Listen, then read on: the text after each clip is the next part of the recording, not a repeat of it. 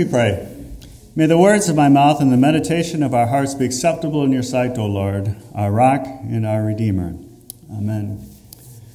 Dryas Octopetala. Good grief, Pastor. A Latin title for the sermon. I apologize, but it closely resembles our children's message and their little 8-pointed flowers. That reminds us of the 8th day of creation, the 8 petals of this flower. And you might have guessed, Octopetala, 8 petals. The common name for this flower is the mountain avian, or the white dryas. It's the national flower of Iceland and the territorial flower of the Northwest Territories of Canada. Wiki tells us that it is an Arctic alpine flowering plant in the rose family. It's a small, prostrate, evergreen subshrub forming large colonies. The specific epitaph, Octopetala, referring to the 8 petals of the flower, an unusual number in the rose family. An 8-petaled flower amongst a large colony of 8-petaled flowers.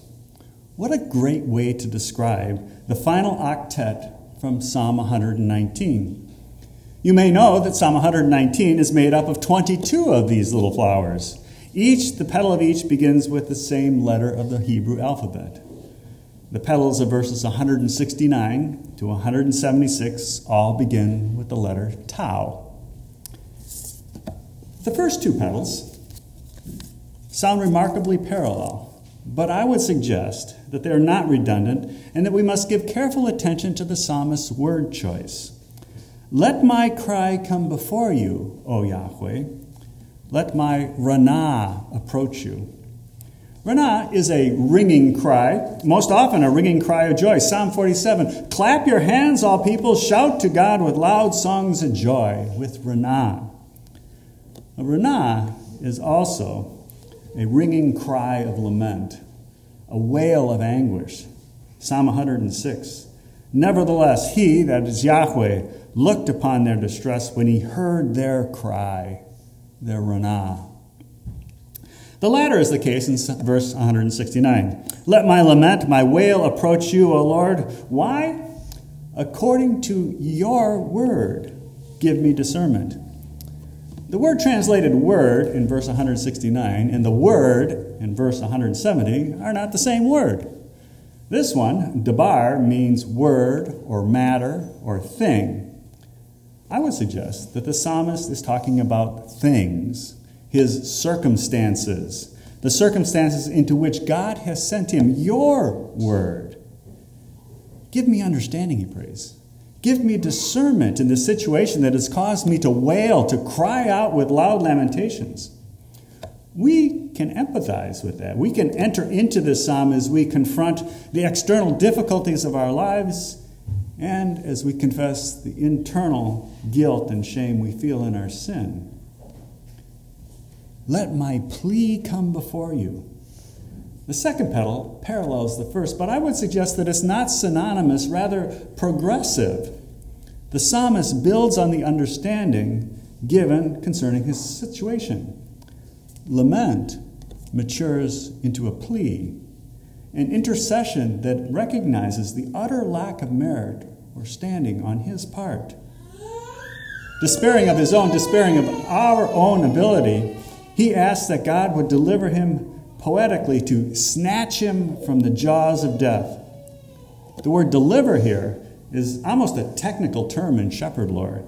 It's what David does to the lamb caught in a young lion's jaw. He snatches them out. Why? Well, according to your words, plural this time, it's instructive to recognize that 12 other times in Psalm 119, when the psalmist writes Imrath, our ESV translates the word promise. Verse 41. Let your steadfast love come to me, O Lord, your salvation according to your promise. Or 116. Uphold me according to your promises that I may live.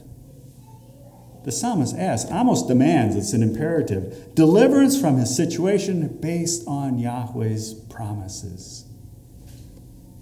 You and I, for us, the promises of God came to us in the font. You are mine. God promised by water and word. So the first two petals paint a picture of lament giving way to the promise of circumstances that only God can address to the shepherd's rescue. But of the next 6 petals, there is one that is more equal among equals. One that carries that shepherding idea forward, connecting our psalm to both our Old Testament and our New Testament readings. Verse 176. I have gone astray, like a lost sheep. Seek your servant. As we hear this verse, what catches our attention is the remarkable resemblance to our gospel reading in the parable that Jesus tells. What man of you, having 100 sheep, if he has lost one sheep? It's almost as if the psalmist is giving us the other side of the story, right? Yeah, hey, I'm that one that wandered off. But what really triggers our imagination is the connection to the Old Testament reading from Ezekiel. Who does the psalmist ask to come looking? Yahweh. The same Yahweh who declares in Ezekiel 34, for thus says the Lord God, Adonai Yahweh, behold, I myself will search for my sheep, and I will seek them out. The creator of heaven and earth comes looking for one lost sheep. Yet there's one more thing that we need to notice here. This is no ordinary sheep. Our translation uses the word sheep a little over 200 times in the Old Testament. Less than 1/10 of those occurrences are this sheep. This sheep from the final petal of Psalm 119. It is more often translated as lamb, though there's nothing in the word that gives any indication in and of itself as to the age of the animal. It is the lamb of Genesis 22. As Isaac walks beside his father Abraham and asks, behold the fire and the wood, but where is the lamb, our word, for a burnt offering? And Abraham assures him that God will provide, but only at the last minute as he lifted up his hand to slay Isaac. Isaac is a prophetic type of Christ. God's only begotten son would die in Isaac's place, and in the place of his father, he would die in your place and mine. A half a millennia later, we hear the same word. Again, but this time in the land of Goshen, as the Israelites obey the word of the Lord through Moses. Tell all the congregation of Israel that on the 10th day of this month, every man shall take a lamb, our word, according to his father's house. A lamb for a household. And on the 14th day of the month, at twilight, all the sheep are killed, and their blood marked the doors and the lintels of all the house of Israel. And then as Israel ate the roasted flesh of that lamb, at midnight, Yahweh struck down the firstborn of the land of Egypt. From the firstborn of Pharaoh, who was in his throne, to the firstborn of the captive who was in the dungeon, to the firstborn of the livestock. Again, God's chosen one lives, and the sheep dies in his place. The link to Jesus and his vicarious death for our sin should be apparent, but so that there can be no doubt, the prophet Isaiah picks up our word again in chapter 53. He was oppressed, he was afflicted, yet he opened not his mouth. Like a lamb that is led to the slaughter, and like a sheep, our word, that before its shearers is silent. So he opened not his mouth. The suffering servant, Jesus of Nazareth, our Redeemer, is that sheep. The psalmist laments, I have wandered as a sheep, one who is lost. Seek your servant. Yahweh sought his servant by sending his son. The son became that lost sheep. He took on our lostness, our sin, and he died in our place, as Isaac witnessed, and the children of Israel experienced, and as Isaiah foretold. In his death and with his resurrection, you are found. Found in Christ. So now what? Well, there are another pair of petals from this flower that speak of our response. Let your lips pour out praise, for you taught me your statutes. Let my tongue sing your utterances, for all your commands are just. Lips that pour out praise. I'm reminded of the twins, Tom and Ben. and their excitement of telling you something. More often than not, each wants to tell you something that his brother is not talking about, and so their words tumble and stumble over each other as they compete for your attention. Such is the level of enthusiasm the psalmist seems to express, that he invites us to express, certainly over our salvation, but even more, for you taught me your statutes. Pouring out praise for statutes catches us a little off guard until we dig a little deeper. This word, statutes, comes from the verb to engrave, and it reflects the ancient practice of carving rules and ordinances into stone. Job speaks this way in the run-up to that great resurrection verse. Oh, that my words were written, oh, that they were inscribed, our word, into a book. For I know that my Redeemer lives, and that he will at the last stand upon the earth. What the psalmist has discovered, what he wants us to experience as well, are the engraved, the immovable ordinances of Yahweh. These include perpetual rules and ordinances, but they also include God's love for his children. Isaiah chapter 49. Behold, I, again it's Yahweh, have engraved our root word. I've engraved you on the palm of my hands.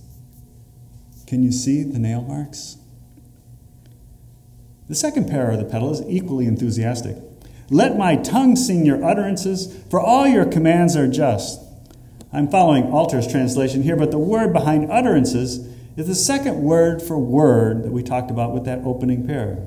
This is the word we chose to translate as promises earlier, and we could well insert it here. Let my tongue sing your promises, for all your commands are just. Why the singing? Because your commands are just. This is covenantal language, the language of Sinai. The Hebrews were supposed to make tassels or fringes for their garments, right? To remind them of the commandment of the covenant of Yahweh. And while the psalmist could sing about these, but for New Testament Israel, for you and I, there's an even greater joy in the new covenant and the new commandments that accompany it. Luke chapter 22, in the upper room. And likewise, the cup after they had eaten, Jesus said, this cup is the new covenant in my blood. And so we shall, at his invitation, come again to the rail this morning. In contrition, yes, but in thanksgiving and song as well, absolutely. The sixth pedal, again reading with Alter, may your hand become my help, for your decrees I have chosen. This pedal speaks of our sanctification, our life on this side of the font, and certainly the hand of God is a comforting image when it comes open for help and not in judgment. And the psalmist points to our help as God's decrees, God's precepts in the translation in your bulletin. Let me suggest God's prescriptions for living as the redeemed children of God. Briefly, we could summarize them as three concentric circles. First, the family. Husbands and wives, read God's prescription, which begins with love and honor. Take time to read and reflect on Paul's words in the last half of Ephesians 5 this week. Take them to heart and live them out, extending these prescriptions to your children to love them as God has blessed you. The second circle, outside of the first, encompasses the congregation. Here, the unity we share in Christ takes on a tangible, visible form as we kneel shoulder to shoulder to receive his body and blood for the comfort of troubled consciences and the assurance of faith. That unity dare not be split by false doctrine, as Paul warns Timothy in his first letter. Rather, as he encourages Titus, but as for you, teach what accords with sound doctrine. And the outermost circle includes the community outside the congregation, to whom we owe compassionate care and a prayerful witness of the hope that lives within us. They go hand in hand. The Spirit's wisdom and prayer helping us to discern in which order to meet the particular situation. The seventh pedal points us to the future in joyful expectation of Christ's return. I long for your salvation, O Yahweh, and your Torah is my delight. If you've been following along in your portals of prayer, you heard this week Paul's wonderful reflection on the joys ahead as he wrote to the church at Philippi. For to me to live is Christ, and to die is gain. I am hard-pressed between the two. My desire is to depart and to be with Christ, which is far better. We reflect with joy on our sister Lucy, whom we laid to rest yesterday, who now enjoys that gain in person. Finally, in summary, the last petal. Let my soul live, and let it praise you, for your judgments will help me. There is a confident ring to this petal. Jesus, our good shepherd, laid down his life for our salvation. Our soul will live forever because of that, and our praise will join the numberless throng at the heavenly throne. But for today, we look to his judgments to guide our steps along the way, lest we wander. Amen.